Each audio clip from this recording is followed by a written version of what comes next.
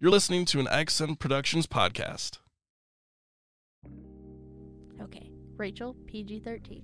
PG-13. No, PG, Rachel, PG. What? We're rolling. Okay, welcome to Moody and D. My name is Rachel Sanders. I will have the rest of the table introduce themselves. I'm Reese Amstutz. I'm the DM for Moody and D. And I'm Christian Majewski, also known as Klaus. Sweet. This is a new series called Moody and D Gone Rogue. We have some players from the original campaign of Moody and D. And now it's time for open questions. Yeah, so we're going to kind of co-host this for now, Rachel. Sorry. And I. No, you're good. It's a new show. We're developing the concept, and that's just one of the best parts about this is it's kind of improv. We're figuring it out. Yeah. Slowly. We could almost call this Moody and D unscripted, if you will, but also the original show's not scripted either. So essentially, what we're going to do today is we're going to discuss elements of the show, character questions, etc. Each of us have procured a series of questions. Today we're discussing episodes 1 through 4, and we're going to roll d20s to determine who rolls or who asks their questions first. So, shall we all roll a d20? Let's go. Let's do it. Oh, Oh shoot. Nat 20. Nat 20. Dang it. Okay, Christian, you're up first. Do you have a question from episode 1 or no? I have a bunch of questions relating to Rachel, I episode should be one. letting you do all the host stuff. I know, dude. Sorry. I do it naturally. I'll stop. Stop it. Ah, Do you have any questions for episode 1? Not really for episode 1 per se, but I have a question that I did want to kind of bring up because some people might be wondering about it. Bring it. It's kind of a question 0. Uh, Pun. Why D&D? Why do we like D&D, and why did we decide to do a D&D podcast? So is this question directed? This is like this the two of us, sort of. It's kind of directed at you. Okay. Because the podcast was originally your idea. I kind of. I had No, nothing to no. do with it. the question. This is actually a fun little piece of XN radio I history. didn't even know that. The show was not my idea. The show was Austin Murphy and Ryan Hansen's idea, if I'm not mistaken. Oh, wow. Austin Murphy is the guy who does Collateral Creatives on XN Radio. You should absolutely check that out. It is on Spotify as well as alongside Moody and D. And then Ryan, he's our president. Long live Ryan. Of XN Radio. And so it was their idea, and I just happened to hear through the grapevine that someone wanted to start a D&D podcast, and I said, tell me to talk to whoever I need to talk to in order to become the DM of that show. That's honestly hilarious because I came to like the meeting right after that one, and Ryan just kind of dropped D&D podcast. I stopped him, didn't even let him finish his sentence, and I was like, I'm on it. Yeah, so Assert yourself. yeah, so we really didn't like it wasn't my idea. But I absolutely loved the idea because it's a wonderful art form. Like for me, the whole reason I want to get involved is I love D&D, but I love it, and I talked a little bit about this on Collateral Creatives. But I love it as an art form, as a communicative community storytelling art form, and so that's one of the reasons that I absolutely love it, and the reason that I just hopped right on it the second I was in. But now I'm curious, for you, what about this was just so instantaneously, Well, I feel like the surface answer would definitely be, oh, I've been looking for a group for like 2 years, and then finally something happened. But the truth is, why D&D for me is, I've always from since I was a kid, I was looking for kind of a place where I could let my imagination flow. And I believe in imagination as being the ultimate creator, because God gave us our imagination kind of in suit of his ability to create. That's at least how I kind of look at it. And D&D is the place where we can let our imagination run wild. And I feel like it's D&D and role-playing games in general, it's just such a formula that people have stigmatized, and yet it's so amazing in its just art form, kind of like what you said. And so that's why I love D&D, because I can create a character who is kind of like me but is not me, and kind of explore the world through their eyes. yeah. I don't have much of a connection to D&D. I didn't know it was an active thing until I probably met Reese. And he's like, I play D&D. And I was like, oh, you're a royal nerd. Guilty as charged. Royal nerd. I am king of nerds. But he told me like all about like these like imagination parts, like what you went into, and I was like, oh, I did that as a kid, and it's kind of fun to think about because like I would play imaginary with my friends, and they would have a character like mine. I'm like, no, You can't have that. That's my thing. And so it's just like how it all connects and just like working that inner child in you again and just embracing it. Yeah, embracing that inner child is also just a really weird element of Christian culture today, because even if you look at Christians, especially due to I talk about this all the time, the Satanic Panic in the 1980s, everybody was afraid of basically everything, and imagination was capital amongst the things that we generally feared. That's so weird to think about. It is really weird to think about, but I even know people who have, I've talked to them and they're like, yeah, I'm rediscovering the concept of imagining and imagination as a good thing, because imagination used to be a bad thing in their minds. And So that's weird. kind of understandable because, humans are terrible. Yes. And where Amen. does that come from? It comes from our imagination. We can imagine. Mm-hmm. Klaus is not far from that. Yeah. He is a concept of my imagination. The things that he does came from my head, Yeah. right? Be careful how far you go with Klaus. I have questions for him. Oh, don't worry. I'm not just touching upon it, but kind of showing the concept that obviously we're going to be afraid of our imagination because we're terrible, terrible people. Yeah. But that doesn't mean that everything about it is bad, Yeah. right? It's also weird to think about because I'm assuming both of you, I know you did. You grew up in a Christian home, I'm assuming. Nope. Oh, you and I came from similar backgrounds then. Because, my mom and my dad always encouraged, use your imagination. Figure out what you want. Create a world you want. Hmm. And then I came here and everyone's like, no, don't think about those things. Those are evil. And I'm like, at this point, I'm a Christian. And I'm like, no. God was creative when he created us. Yes, we're in his image and there's a baseline of good. And yes, we're narrowly evil. But we have to channel that imagination to understand what it means to be a creator. You created Klaus. You're proud to have Klaus. Even though he's a bit of a butt some days. I'm sorry. One way to say it. I'm It's not going filtered. to say I'm no. trying. Hey. There are PG, many words to PG. describe Klaus. Magnificent is one of them, I'm sure. Okay. I thought that was his word for himself. That's a self-description. I don't know if God would describe us as magnificent, so I'm glad you're not God. Well, I think there are people who would also. Dispute that. Yeah, I was going to say there are definitely people who dispute the God would look at us and call us magnificent. I think I mean, he at the very least he looked at us and called us good. that's it. When he made us, he was like, "That's Actually, good." even very good. And That's then we true. fell. That is true. And then we Yeah. had sin, and he's like, now y'all embrace evil. Good job, guys. You mucked it up. Come on. I leave you alone. No, he never did. He's still here. He walks by us Oh, yeah. daily. Yeah, no, and the funny thing is with what you were saying, one of the things that we most adore about God is his creative intent. Mm-hmm. The 7-day creation process is one of the greatest Christian stories, right? Yeah. And yet for some reason when we are trying to be creative in the image of God, Imago Dei, This is a theology podcast. Sorry, guys. Hey, that's half of what we do here, though. 'Cause that is very true. we're giving legitimacy to the concept of using Dungeons and Dragons as a method to convey the gospel. Exactly. That's what we're doing here. The gospel does not have limits. No, it does not. No, but does not. D&D does not stop it, guys. Come on. Neither does sin. What? What just happened? I don't know. He said Okay. something that will scare some very interesting Christians. I want to know. No, you heard him. I He's- did? Yeah, I Oh. just said sin. Oh. We don't talk about sin. No. Not even sure we can technically air something like that because of Sorry. copyrights or whatever. I don't didn't know. finish it. It was I less than don't know 5 how seconds. copyrights work. I'm just going to put that out there. I have We're also no not idea. making money off of this. No, we're not. That's true. We're not selling it, so we're good. I also did So- for less than 5 seconds, and it was definitely off pitch. Yeah, it was. My voice is off pitch. I'm a bachelor's of music major, okay? I'm going to say when something's off pitch, okay? I think he judges my Reese voice. is being nice right now, guys. I am being kind right He struggles with that some days. Just kidding. now. I try to be nice. I try. Then I talk. That's true. Being nice is not an easy thing, I know. No, it's not. I agree. And I'm literally giving up making jokes about people for Lent. That's awesome. I think people do stuff on purpose now, Mhm. and I can't say anything.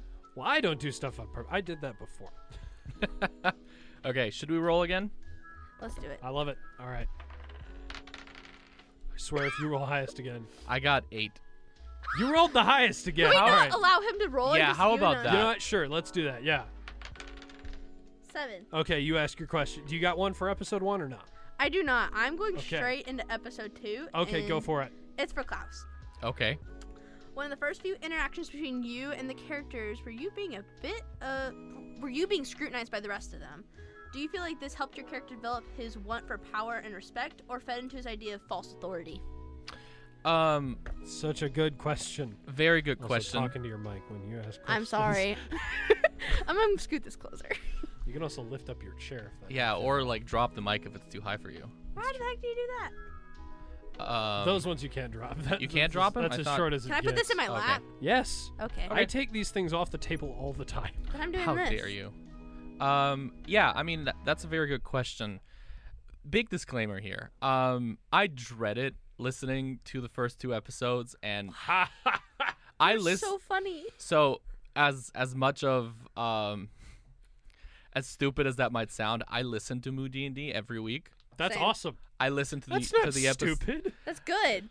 Some people were like, "Wait, you're listening to your own voice?" And I was like, "Yes, of course I'm You listening have to my know your own content voice." to keep going. That Yeah. does mean though that one of our listeners on the counter thing is just It's me. him. That stinks, but okay. But yeah,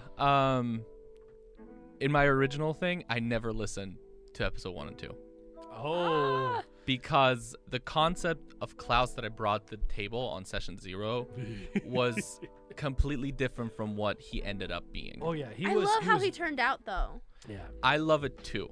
And he so was very different though. he okay. A little bit of a backstory on Klaus. The concept for the character started with the voice. That's it. That's it. You started with the voice. Seriously, I started with Really? the voice.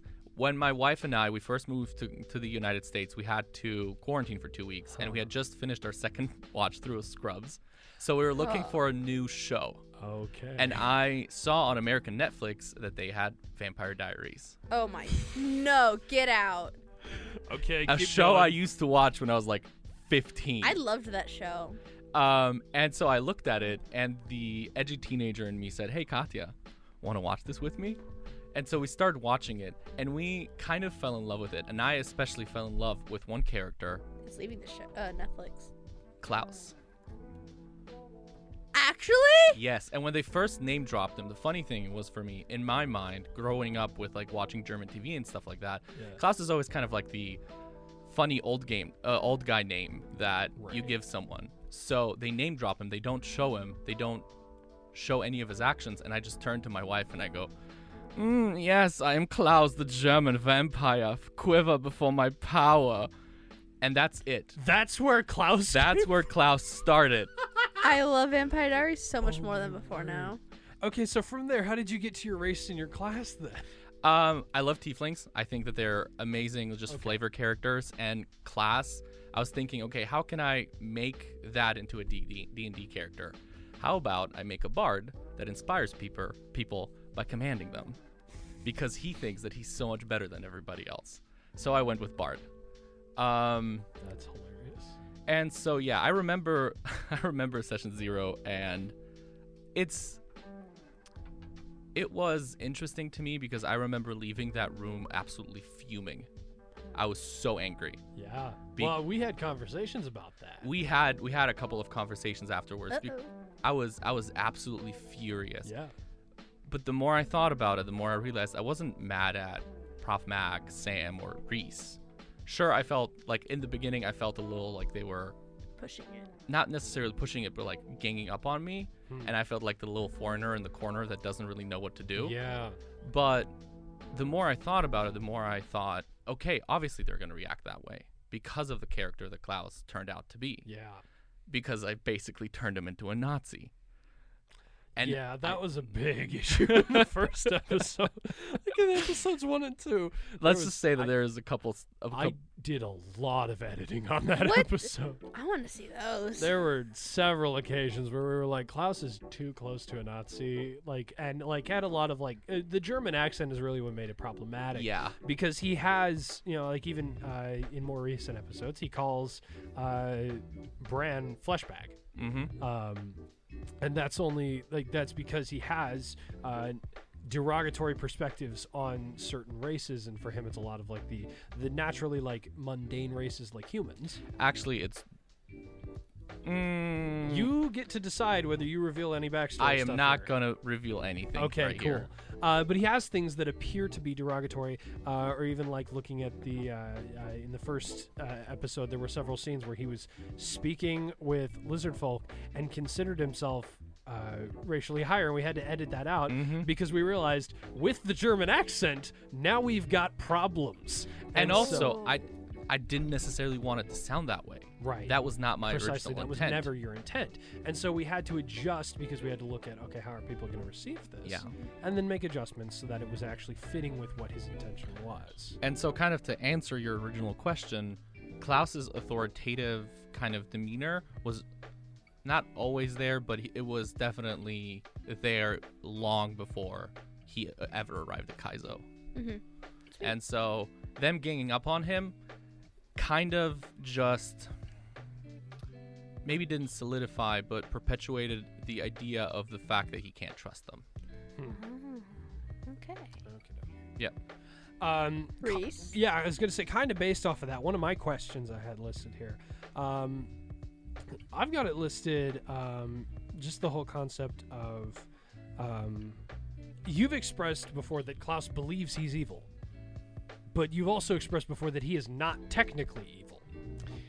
I keep going back and forth on that because even with his alignment, I know that he's somewhere in the lower right corner, but I can't pin him down. Right. Somewhere in that like almost evil, neutral, but always chaotic sort of space. That's the thing. I'm not even sure if he's always chaotic. Okay, interesting. Like, Because he has like internalized laws and strictures, but or rather for himself for in himself. a way, Right. but they don't apply to anyone else. Right, and that's the issue with the alignment system. Is it's it's more of a universal system for something that's very subjective. So yeah, so I don't want to say that he's neutral.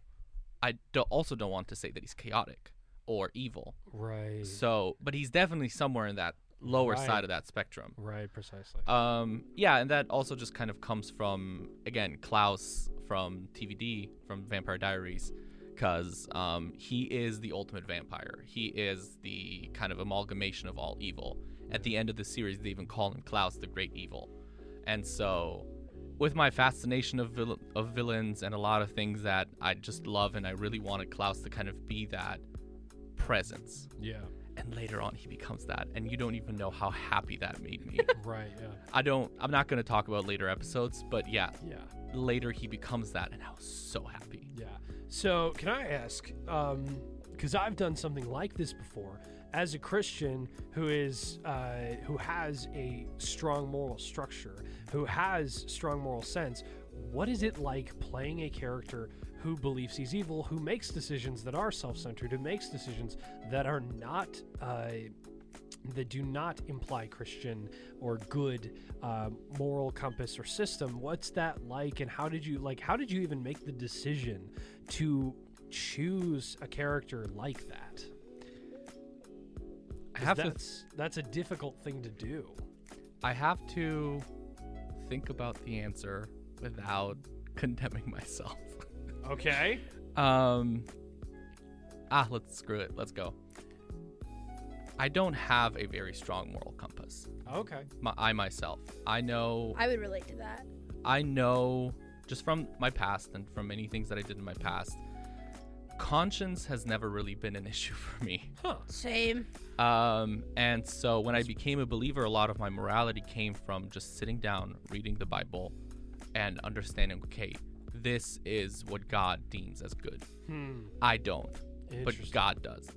So yeah, I don't have a very strong moral compass. A lot of my understanding of morality came from, as a Christian, when I already became a believer, sitting down, reading the Bible, and saying, okay, this is what God deems as good. This is what in his eyes is good.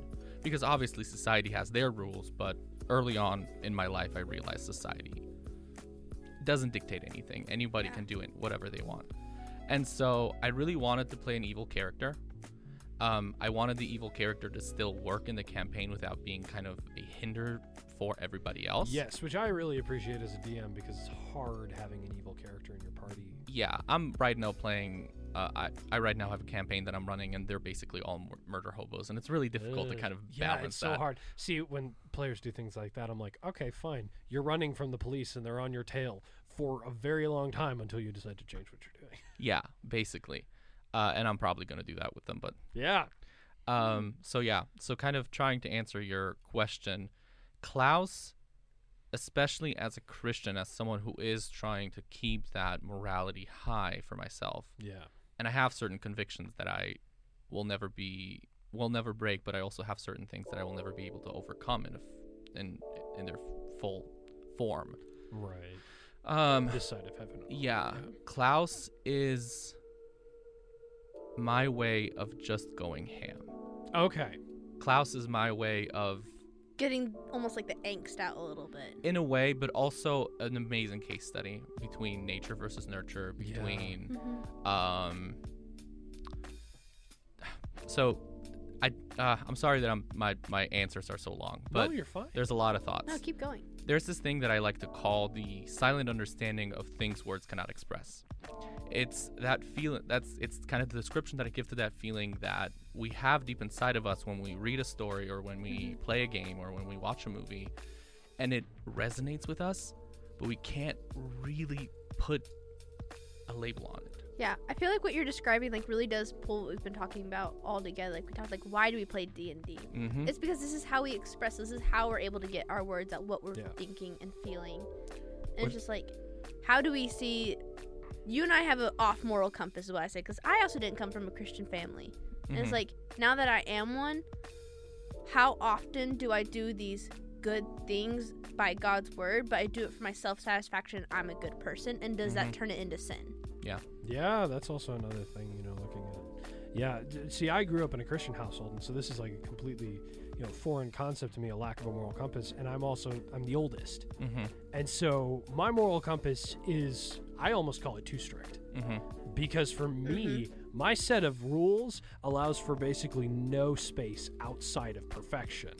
And so, we almost come from two opposite ends of the spectrum. And so I once built a character similar to Klaus who basically had, I intentionally built him with an incorrect moral system because I wanted to challenge, and I eventually had to leave that character because I just couldn't do it. But that's just what I was curious. And for me, every single character I build always is either on the neutral or chaotic side. It's so hard for me to create a character that's good. Yeah. Because I don't know how to play that.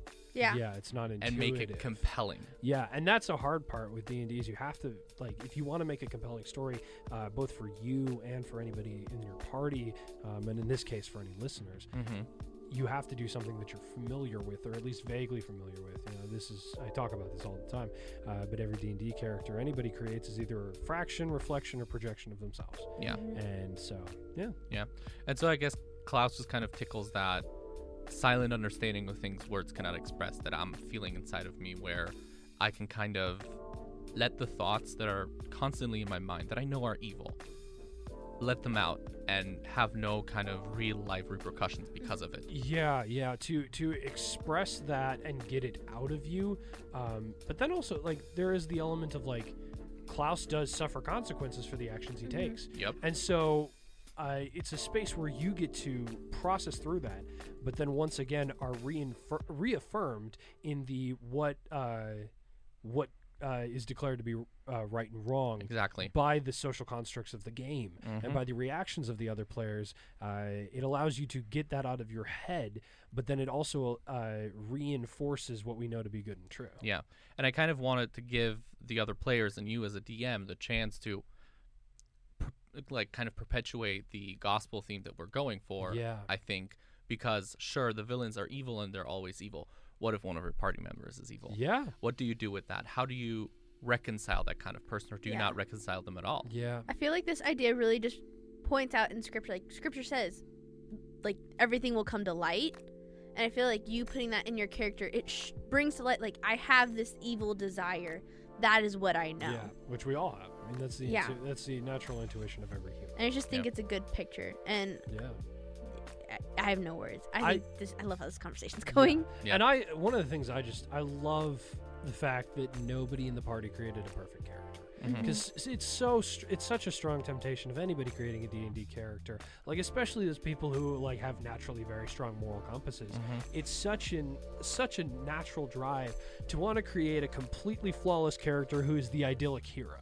Mm-hmm. And absolutely none of you created that, which I love. You Mhm. all came to the table with your character's baggage, with the internal backdrive of aiming to see that baggage worked out in the game and to see that narrative come to full completion in reflection of the gospel and reflection of consecration and sanctification and all that. Exactly, and that's honestly also one of the parts that I think is beautiful about D&D.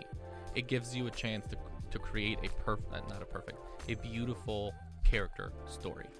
Yep. That's why I always fit better as a player than as a DM, Yeah. because I love creating a character that is complex. Yeah. Yep. Mhm. Yeah, and that's one of the things that I mean. Even looking at Klaus, like you talk about, like some people would immediately question, well, if you're already saved, what's the value in essentially replaying it? And one of the things that I say to that is immediately, well, look at Dungeons and Dragons, an inherently, or not necessarily inherently, but typically secular field.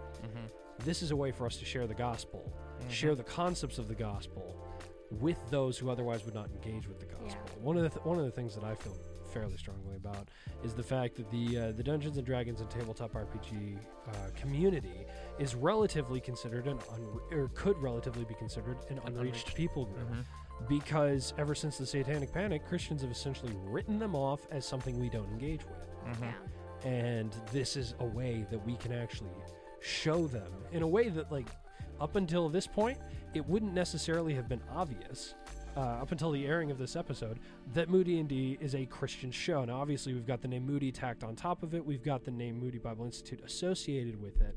And so, obviously, everybody who watches the show and knows anything about Moody understands that we're a Christian show. But even those outside of us, like, very quickly when we released Moody D&D, I saw followers who I don't think they're Christian at all. And they watch the show. They listen to the show. And this is a way for us to show the gospel through that. And I was a listener from the beginning, 'cause, like, that's how I got to know Reese a little bit. True. And just kind of hear about him, what he loves. And it wasn't obvious that it was a Christian show. Like, yeah, I go to Moody. I know the purpose of Moody and everything we produce is to reflect the gospel and who Jesus is. But it wasn't so obvious. It's like, oh, that's really interesting about this character. And it's not going to be, like, prevalent until this episode comes out. It's like, oh, this is their mission behind this, and whose hearts are going to be changed because of this idea. Right, precisely. Yeah. And it's me also, just as a creator in general, I strive to create something exactly like this. I don't like Christian media. I Same. think most of it is terrible because it's all created at Christians. Yep. Which is so counterintuitive. We need to be creating why do people turn to TV, podcasts, YouTube, and so on? For entertainment. Yep. Not to be yelled at. Yeah. Right. And so we need to create gateways for people to Right. stumble upon this, look at it, be like, okay, intrigued by it, and then look further, deeper into Precisely. this, right? Yep. We Yeah. can't be such an isolated bubble of, like, this is for Christians. No, our goal is to reach the unreached. Right. Yeah. And that the unreached is outside of Moody. Yep. It's our followers that have never heard of Moody. Like, Moody students are not our mission. Yep. Yeah. It's not the white soccer moms. Heck. Well, unless you're out there. Please love Jesus. Do we want to roll into the question? Yeah, or should we just keep going or have him ask another one? I have a couple of questions. Yeah, sure. Let's Let's keep looping. go for Let's it. do it. For you, Mr. Reese. Okay. I'll just ask all of these questions together. It's a couple of questions mixed Sure, into yeah. one. How did you come up with your world? Okay. Where did the idea come from? Why Kaizo and Dakaya? So what is kind of unique about the area? How did you create it? Why did you create Why it? did I pick that? Why did you pick it, but also how did it come to be? Okay. Yeah. And why lizard folk? Okay. So there's a lot there. Yeah. First thing you asked, where did the entire thing come from? Where did the world come from? So first thing, important element. Dakaya is a small portion of a much larger planet called Orbitura. Mm-hmm. Dakaya is a fraction. Dakaya is just one continent of many. Mm-hmm. The world Orbitura was actually born out of my desire to play D&D, but lack of ability to do so, because I discovered Dungeons and Dragons 2 days before I went home for spring break when they locked us down. Mm-hmm. 2 days. 2020. I discovered it March 4th of 2020. What Shout a out day. to all of my 2020 lovers. Woo! Yeah. And so I discovered it, went home. I discovered it through Critical Role.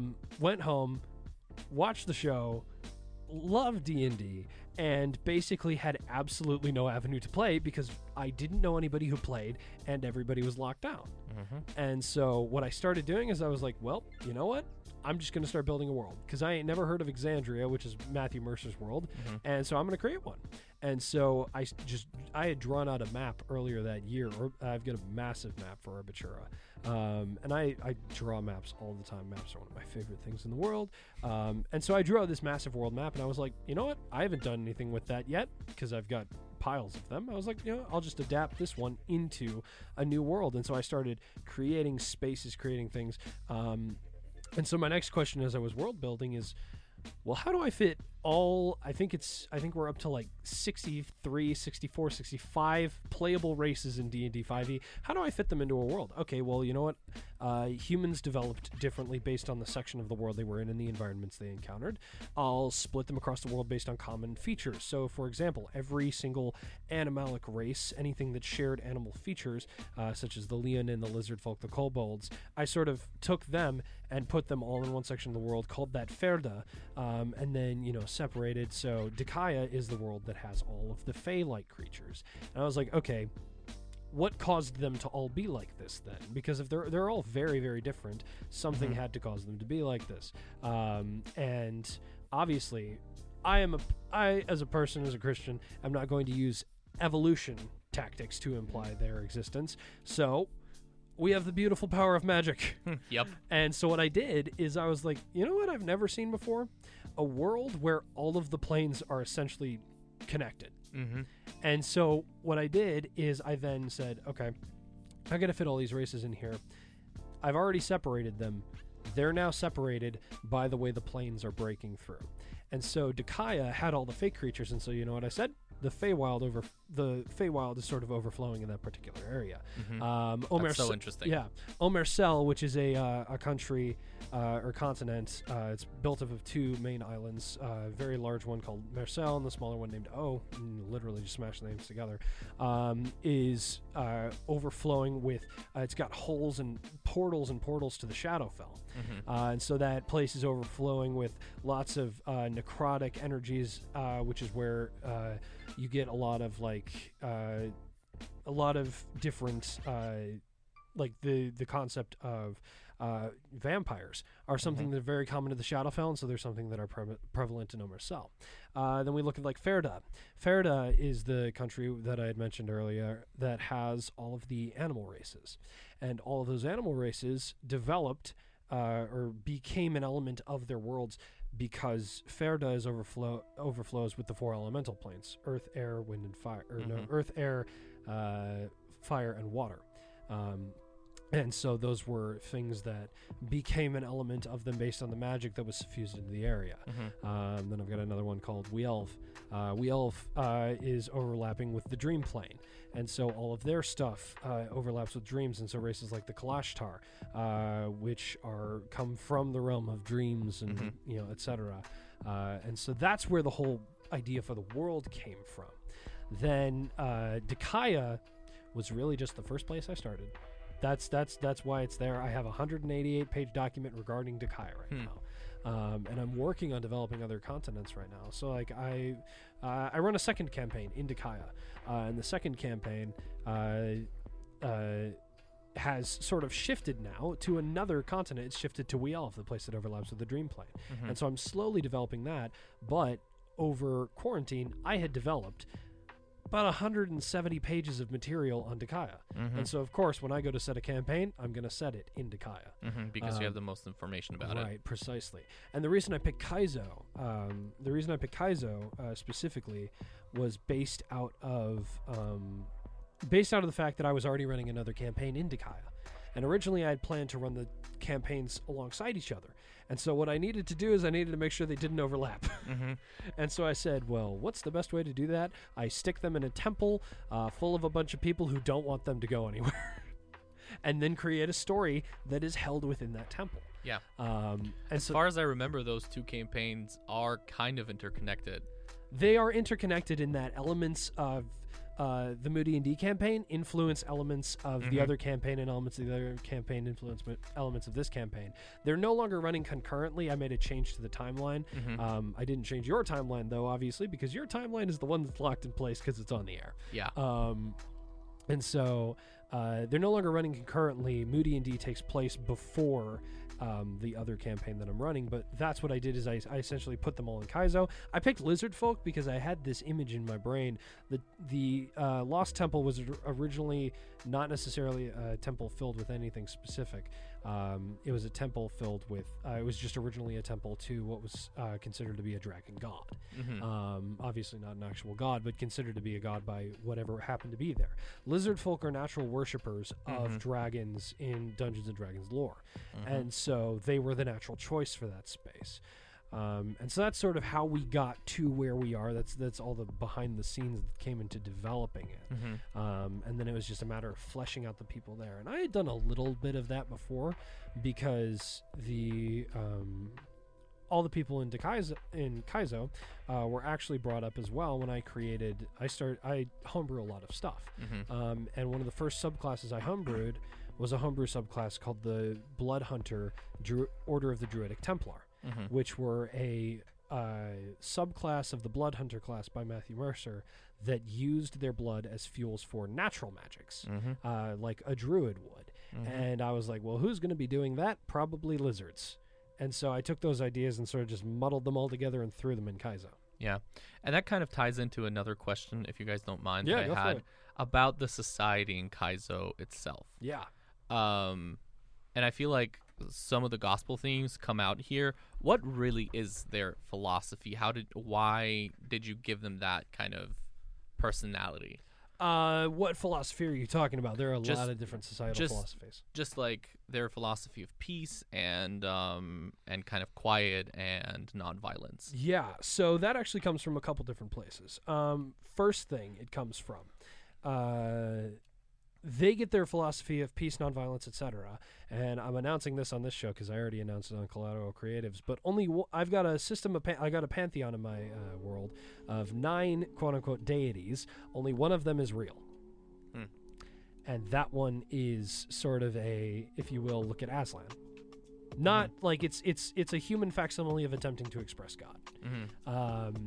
And so that is that one deity, and that's the deity that the lizard folk follow. And that was mentioned in a couple episodes, actually.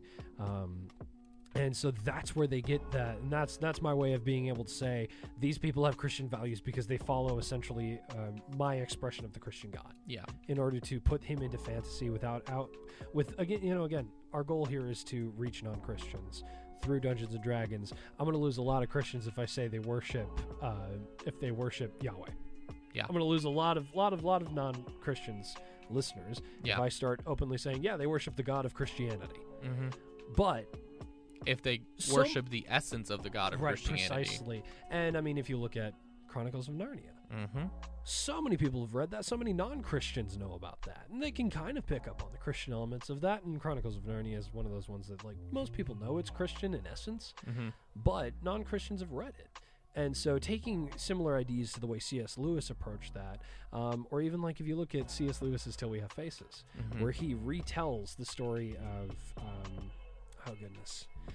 he retells a story of, I believe it's either the Greek or the Roman deities, and he uses other gods as ways to express the reality of our God. And so taking a similar route, that's how I came up with the concept of the lizard folk. And so that's where they get a lot of their philosophies, is from their Christian values. It's Christian values re-expressed lizards, right, in order to express it to a non-Christian audience.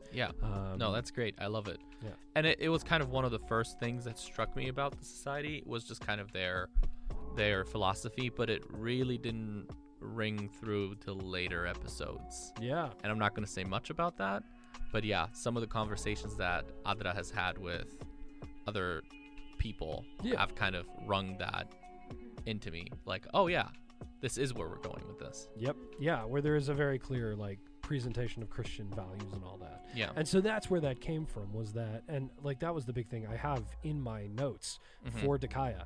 Literally the entire first page is what time of year it is in the big campaign that I run outside of Moon D&D, and a very long paragraph describing my theology behind why I built the campaign this way, reminders to myself to keep the campaign and to keep the world that way, because I wanted to approach this as theologically upright as humanly possible. Yeah. And so that's where that came from, was my desire to do this as well as I could. Yeah. That's amazing. I have a question for Reese. We're just gonna keep asking Okay, you all sure. the questions. Now that we've got a circle going, let's do it. Yeah. So, since you're the DM, Yeah. as you finish the second episode, were you nervous of a possibility of a party split for the options of exploring the temple? I put dungeon. I don't know why I did that. No, you're good. Could you go into the strategy of being the DM and going through these newish characters and interacting with them Yeah. as you were possibly pondering that? Yeah. So If I could just tag something Go for onto it. that, Mike, one of the questions that I have is very similar to yours. What did you think when you saw our party at first? okay, so when I saw your party at first, like I saw everybody's characters before we actually got in the room, because I got to work with everybody on building their characters, obviously. So I knew kind of what I was walking into. I didn't realize how evil you intended to play Klaus, or how like in that corner of the alignment chart, not necessarily evil, but like unpinnable within that area. Yeah. I did not realize how young Audra was going to be, because Prof Mac and I decided that 12 minutes before we started recording. I was like, "How old do you think she is?" No, we decided that in recording. Actually, I remember. No, because y'all were talking about it. I Yeah. listened to it the other day. I was like, Yeah, I was like, "How old do you she's a think?" child. Yeah, no, she's 15. She's 16 now, but she was 15 at the time, and I was not expecting her to be playing Audra as such a young character. It kind of makes sense though. Yeah, it really does. But I wasn't expecting it. And Ima, I did not expect. Like, I knew kind of what Sam was going for, because I was at the time I was in Sam with I was with Sam in 3 campaigns, and so I kind of knew how Sam played. But Ima was just way out of left field, and so my concern was less. I wasn't really worried about them splitting the party, because I sensed that. 'Cause I was like, this would have been a great spot. there were elements where I was like, they could have split the party, but there were a couple things that I knew were going to keep them together. Firstly, Audra is hooked to Ima at the hip. That's how they were. And Klaus generally looks for anything that can do the fighting for him. And Ima was an immediate fast track to that. And so I knew, so long as Ima was in the party, they would stick together.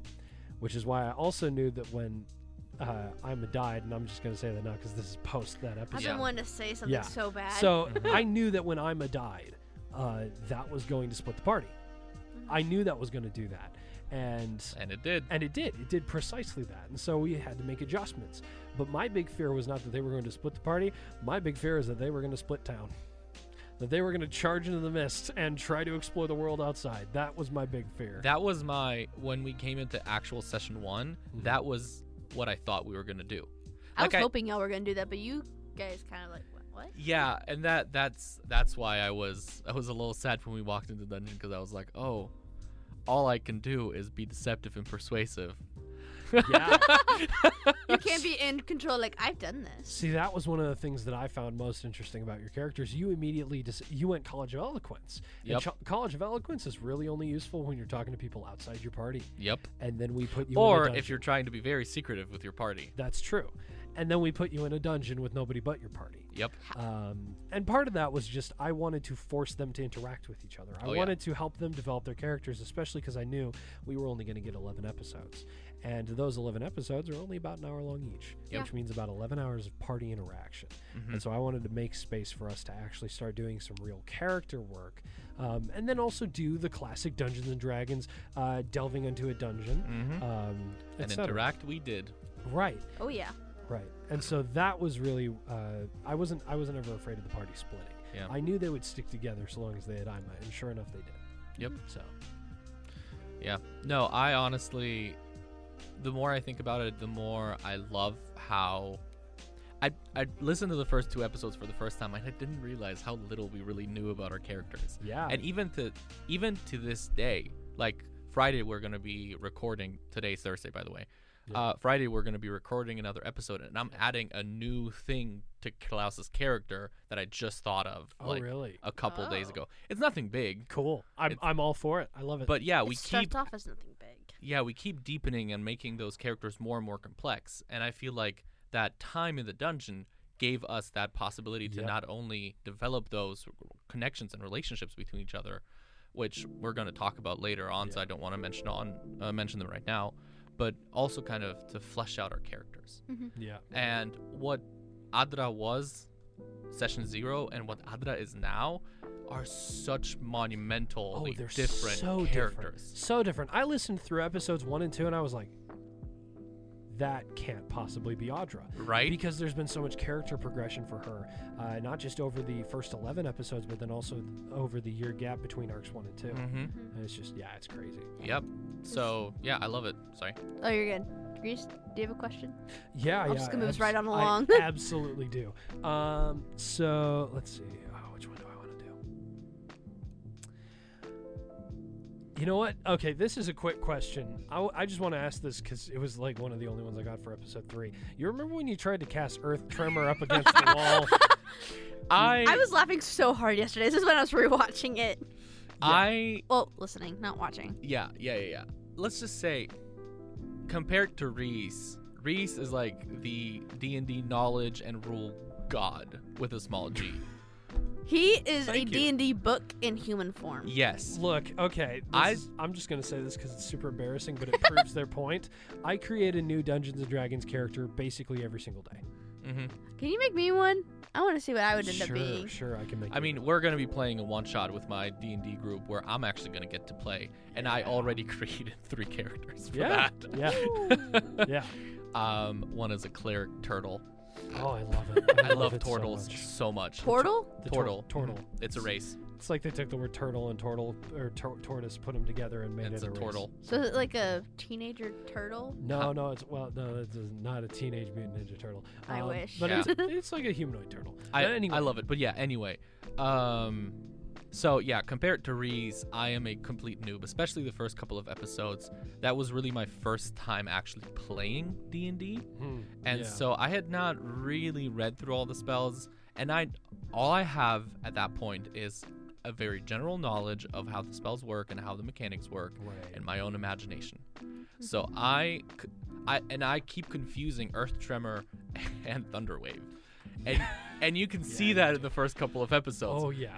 How I keep confusing the two. So I thought Earth Tremor worked from where I was. I create a tremor in the earth and push everything away from me. Right. That's wrong. That's Thunderwave. Yeah. And so I thought if I put my feet up against the wall, it would create cracks in the wall where my feet are, Okay. and we could then just kind of punch through it. Right. That's obviously not how it worked. No. Right. No. And Reese made me aware of that. It was kind of And- funny. Yeah, it was very much like, why are you making me do a dex save? Yeah. Yeah, but no, so my actual question was just why'd you take Earth Tremor? Because I have looked at the Bard spell list. Mhm. I've looked at everything they can do, and it's in the Bard spell list, but it's a very non-traditional Bard spell.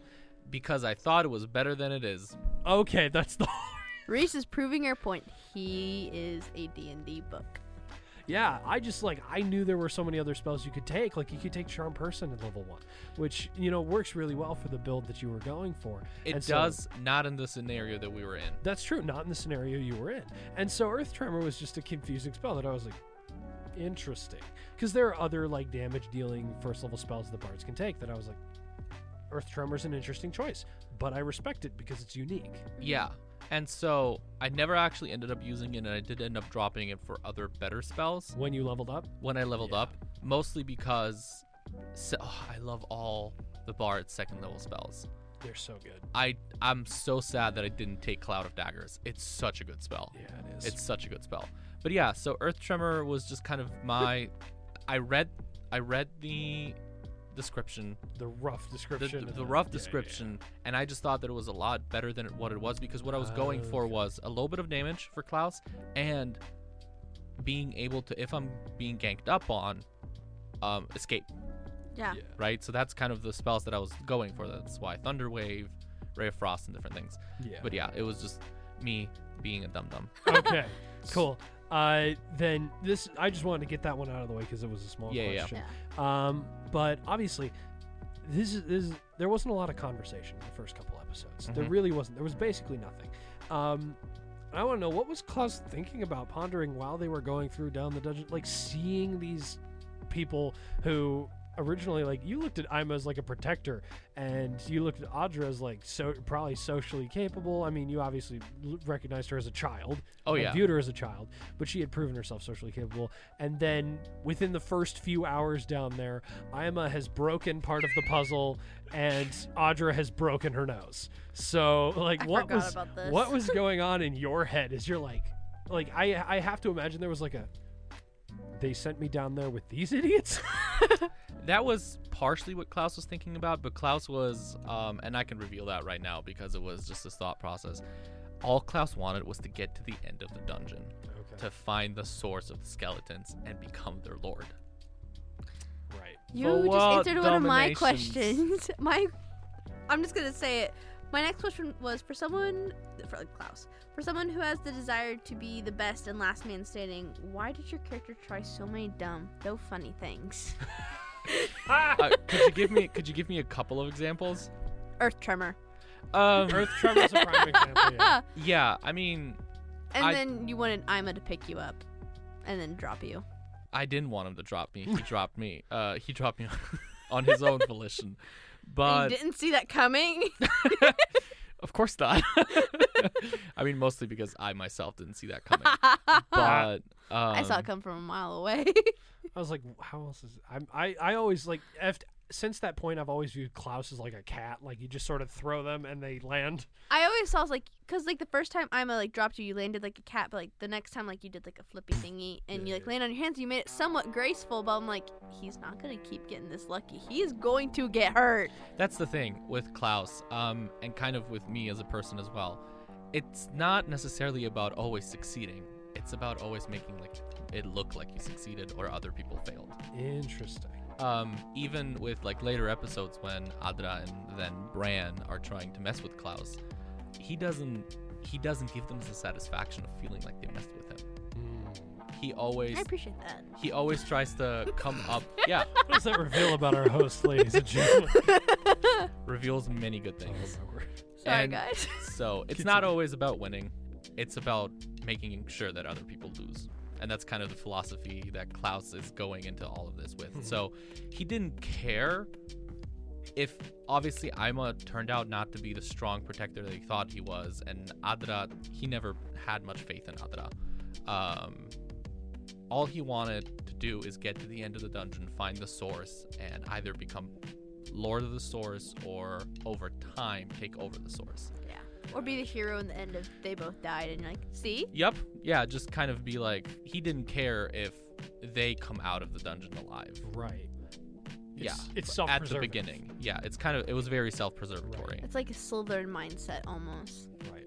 Now, kind of bouncing off that, towards the end, you did start to care whether Ima came out alive. Yes, I didn't know if we wanted to talk about that. Well, I mean, It's rooted in Klaus's backstory and in Klaus's character. I don't necessarily want to, yeah, you don't talk have to too much disclose about anything. Yeah, you say backstory stuff and that's it. but seeing Ima and certain things that Ima did changed Klaus's perspective on him. Okay. And I also kind of just wanted Klaus to have something new to hold on to. Yeah. So, Now, did you originally view Ima as just like a mindless robot? yes. Okay. And so seeing him be a person, was that what changed that mindset? No. No, interesting. A person is just another fleshbag, another minion in the Yeah, think like Klaus. yeah, Yeah. another minion that you can throw at something for your own Right. survival. So no, Ima having a personality did not change that. Okay. Now, you don't want to disclose what did change that quite yet, I'm I assuming? don't. Okay. I That's don't. totally fine. I was just curious. Because even if Prof Mac and Bran listen to this, I know that we don't metagame, and that's one great Yep. thing about our, Yes. our party. Yeah. But I don't want to give them that, the capability. the to- capability or even the struggle. Yeah, with because that. that maintains the mystery of Klaus. Oh yeah, and if Klaus dies maintaining that mystery, even I'm prepared for that. Yeah, totally. So I'm gonna reveal Klaus is my favorite, so please don't. yes. bias boast host, not boast host. Yes. That's what I was going Yeah. for. Wait, who asked the last question? I did. I Okay. asked the last question. So Christian. Since we're already on episode 3, I have 2 questions that I can kind of merge into one. okay. Do it. That darn first puzzle. Yes. How long did you think it was going to take us? And what would you have done if I must seal the second palm? Okay, so there's the classic joke amongst dungeon masters in the D&D world that the best way to come up with puzzles for your party is to Google puzzles for 5-year-olds. Yep. And it's true. It's true. Because you guys solved the puzzle 45 minutes after inspecting it. And all it took to solve the puzzle was you casting a first level spell or second level spell, any leveled spell into one of the palms, and the palms would open respective doors. That's all it was. And of course, you guys had to try absolutely every single avenue. I gave several hints that you needed a more powerful magic source. Several hints. I said several times. The glyphs begin to glow white, start to circle, and then go back down. Or and that was for anything pseudo magical. At some point, you even literally said it needs a more powerful source. Yes, I did quite. You did literally say that. I listened to it yesterday. It needs a more powerful magical source. And I said that quite deliberately. I expected it not to take that long. I expected you guys maybe to spend 5 minutes there. So you spent an entire episode on it. Well, even better. In full honesty, I built the entire dungeon the night before. I was working until 2 a.m. I expected the dungeon to take the next 4 episodes. The entire dungeon. The entire dungeon to take the next 4 episodes. That's something that I learned, and this is completely sidetracking, but that's something I learned as a DM. Yep. Yeah, you learned it very fast. Your party will get through maybe half of what you planned for them. Yeah. And that's because the dungeon fails to account for social elements. Yep. Completely fails to account for social elements. It also fails to account for backtracking. I want to poke at something real quick because you and I were talking and like, my whole goal and most dungeon masters, their goal is to try and kill their party. What? Well, no, the goal is to not kill the party, or to take enough time to kill the party that the party doesn't realize it's happening for any of those who are evil DMs. Reese. I'm not trying to kill the party. No, that's and I think that's a terrible dungeon master philosophy. Okay. Yeah. Your role as a dungeon master is to facilitate their story. Yes, precisely. Yeah, you are not here to tell a story, and you are most certainly not here to intentionally eliminate people from the story. Except in Ima's case, Sam was graduating. I had to do something. But in all those situations... And it served the story still. Right, and it served the story. But ultimate job of a dungeon master is always to serve the story of the players. It's to help them tell the story they want to tell. This is why a lot of DMs, and this is why, like, even after Session 0, Christian and I had a lengthy conversation talking through what he wanted Klaus to be and any adjustments that he intended to make so that we could most effectively tell the story of Klaus. That's the ultimate goal. And so that's the big thing, is it's never to kill the players.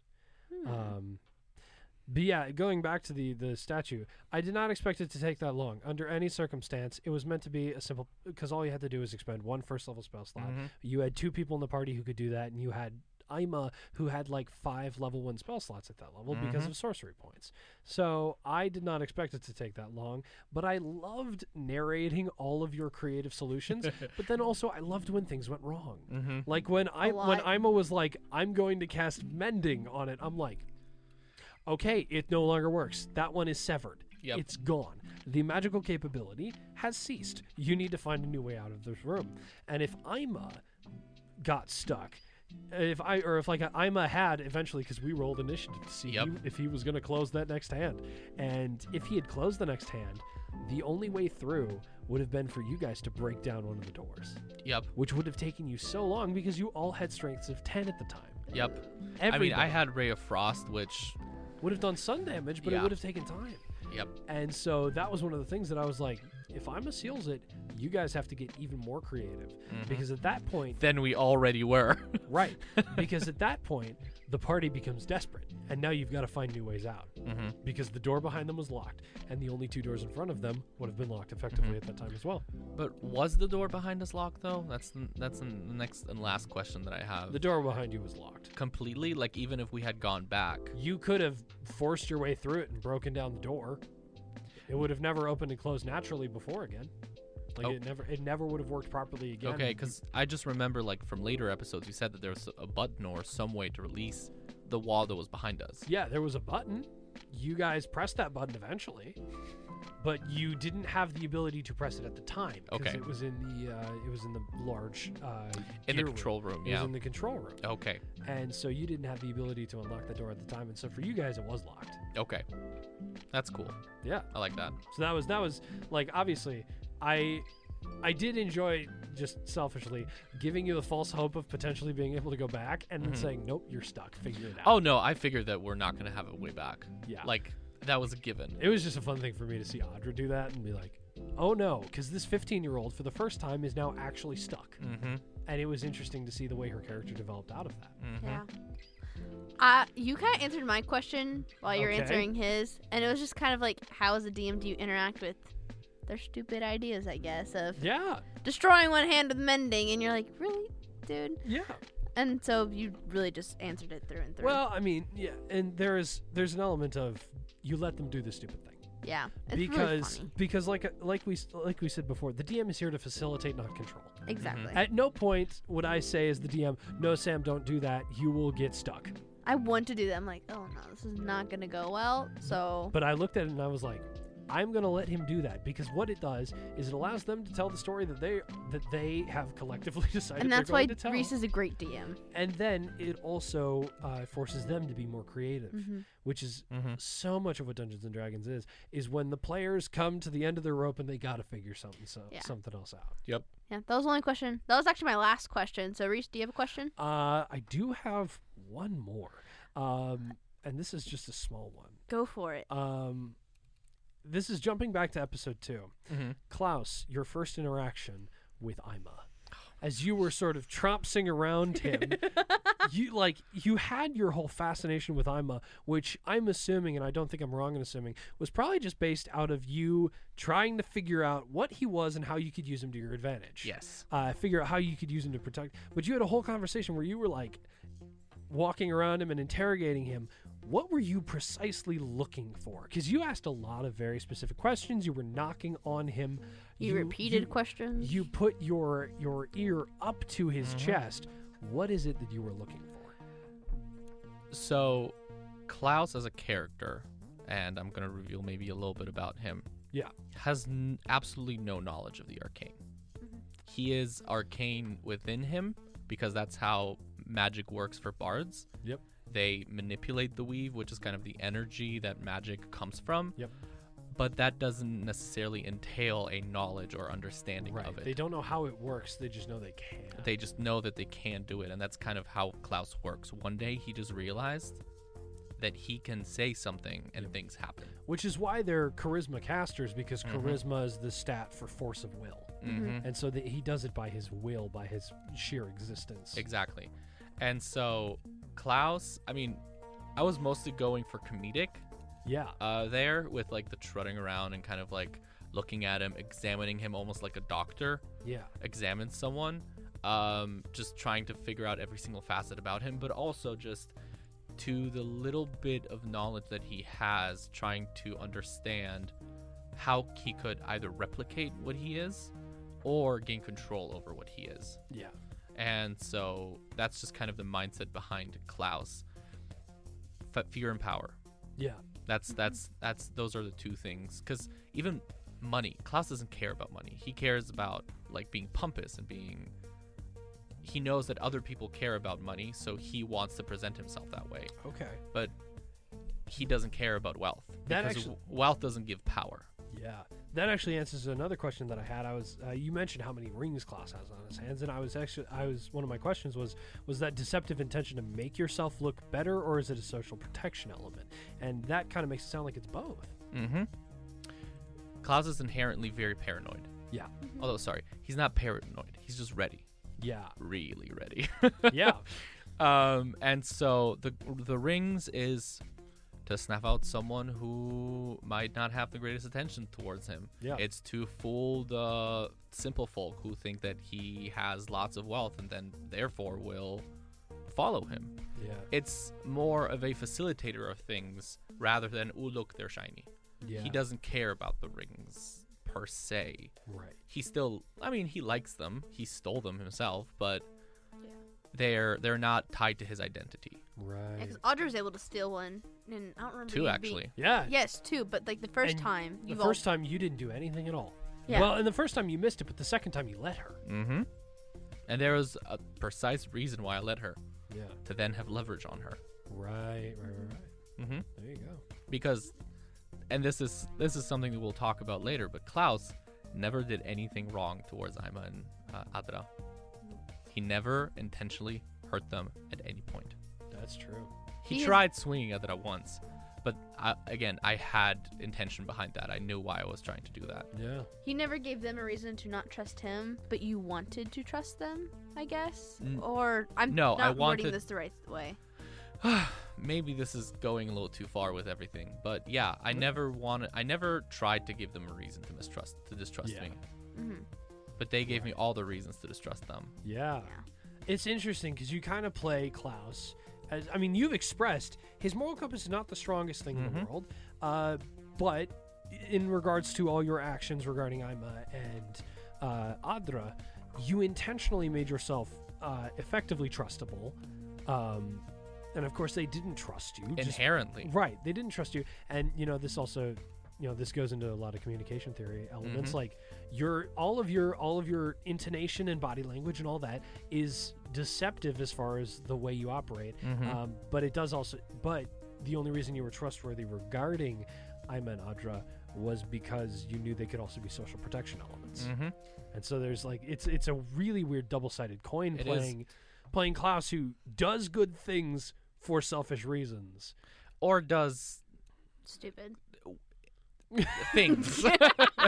Or does things, yeah. Yeah. Or just does things for selfish reasons. And it's, sorry, keep going. That can be interpreted that, like, if we look back, like you said, he didn't do anything to cause them to mistrust him. But of course, they did mistrust him because, the actions were nearly neutral. And then you take that and combine that with the way Klaus behaves. And of course, they distrust him.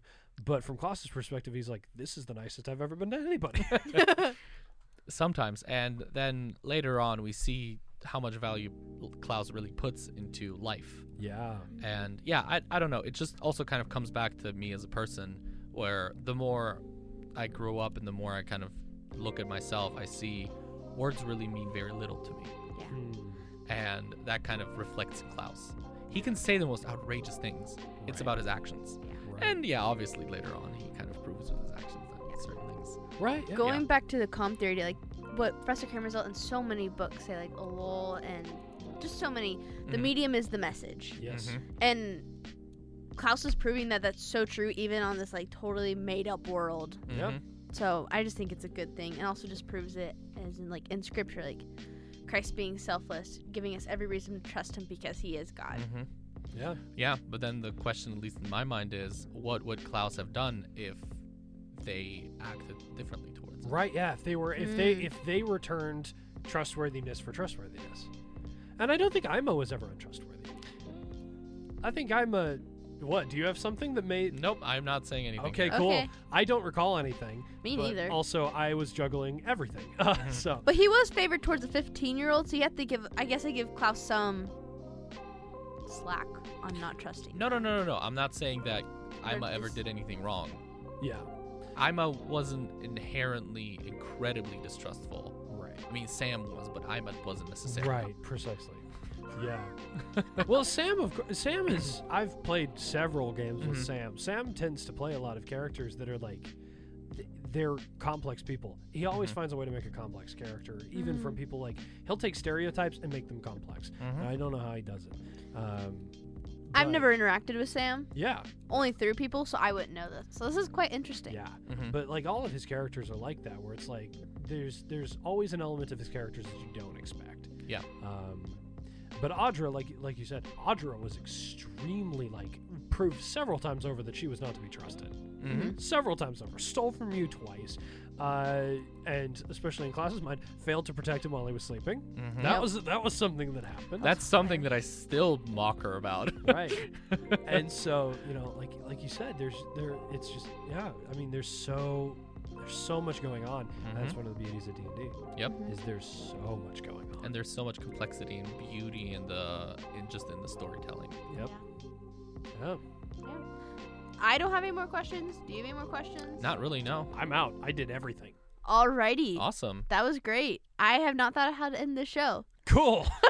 That's the one thing always I haven't great. think of. So hope y'all enjoyed. Please tune in again and bye.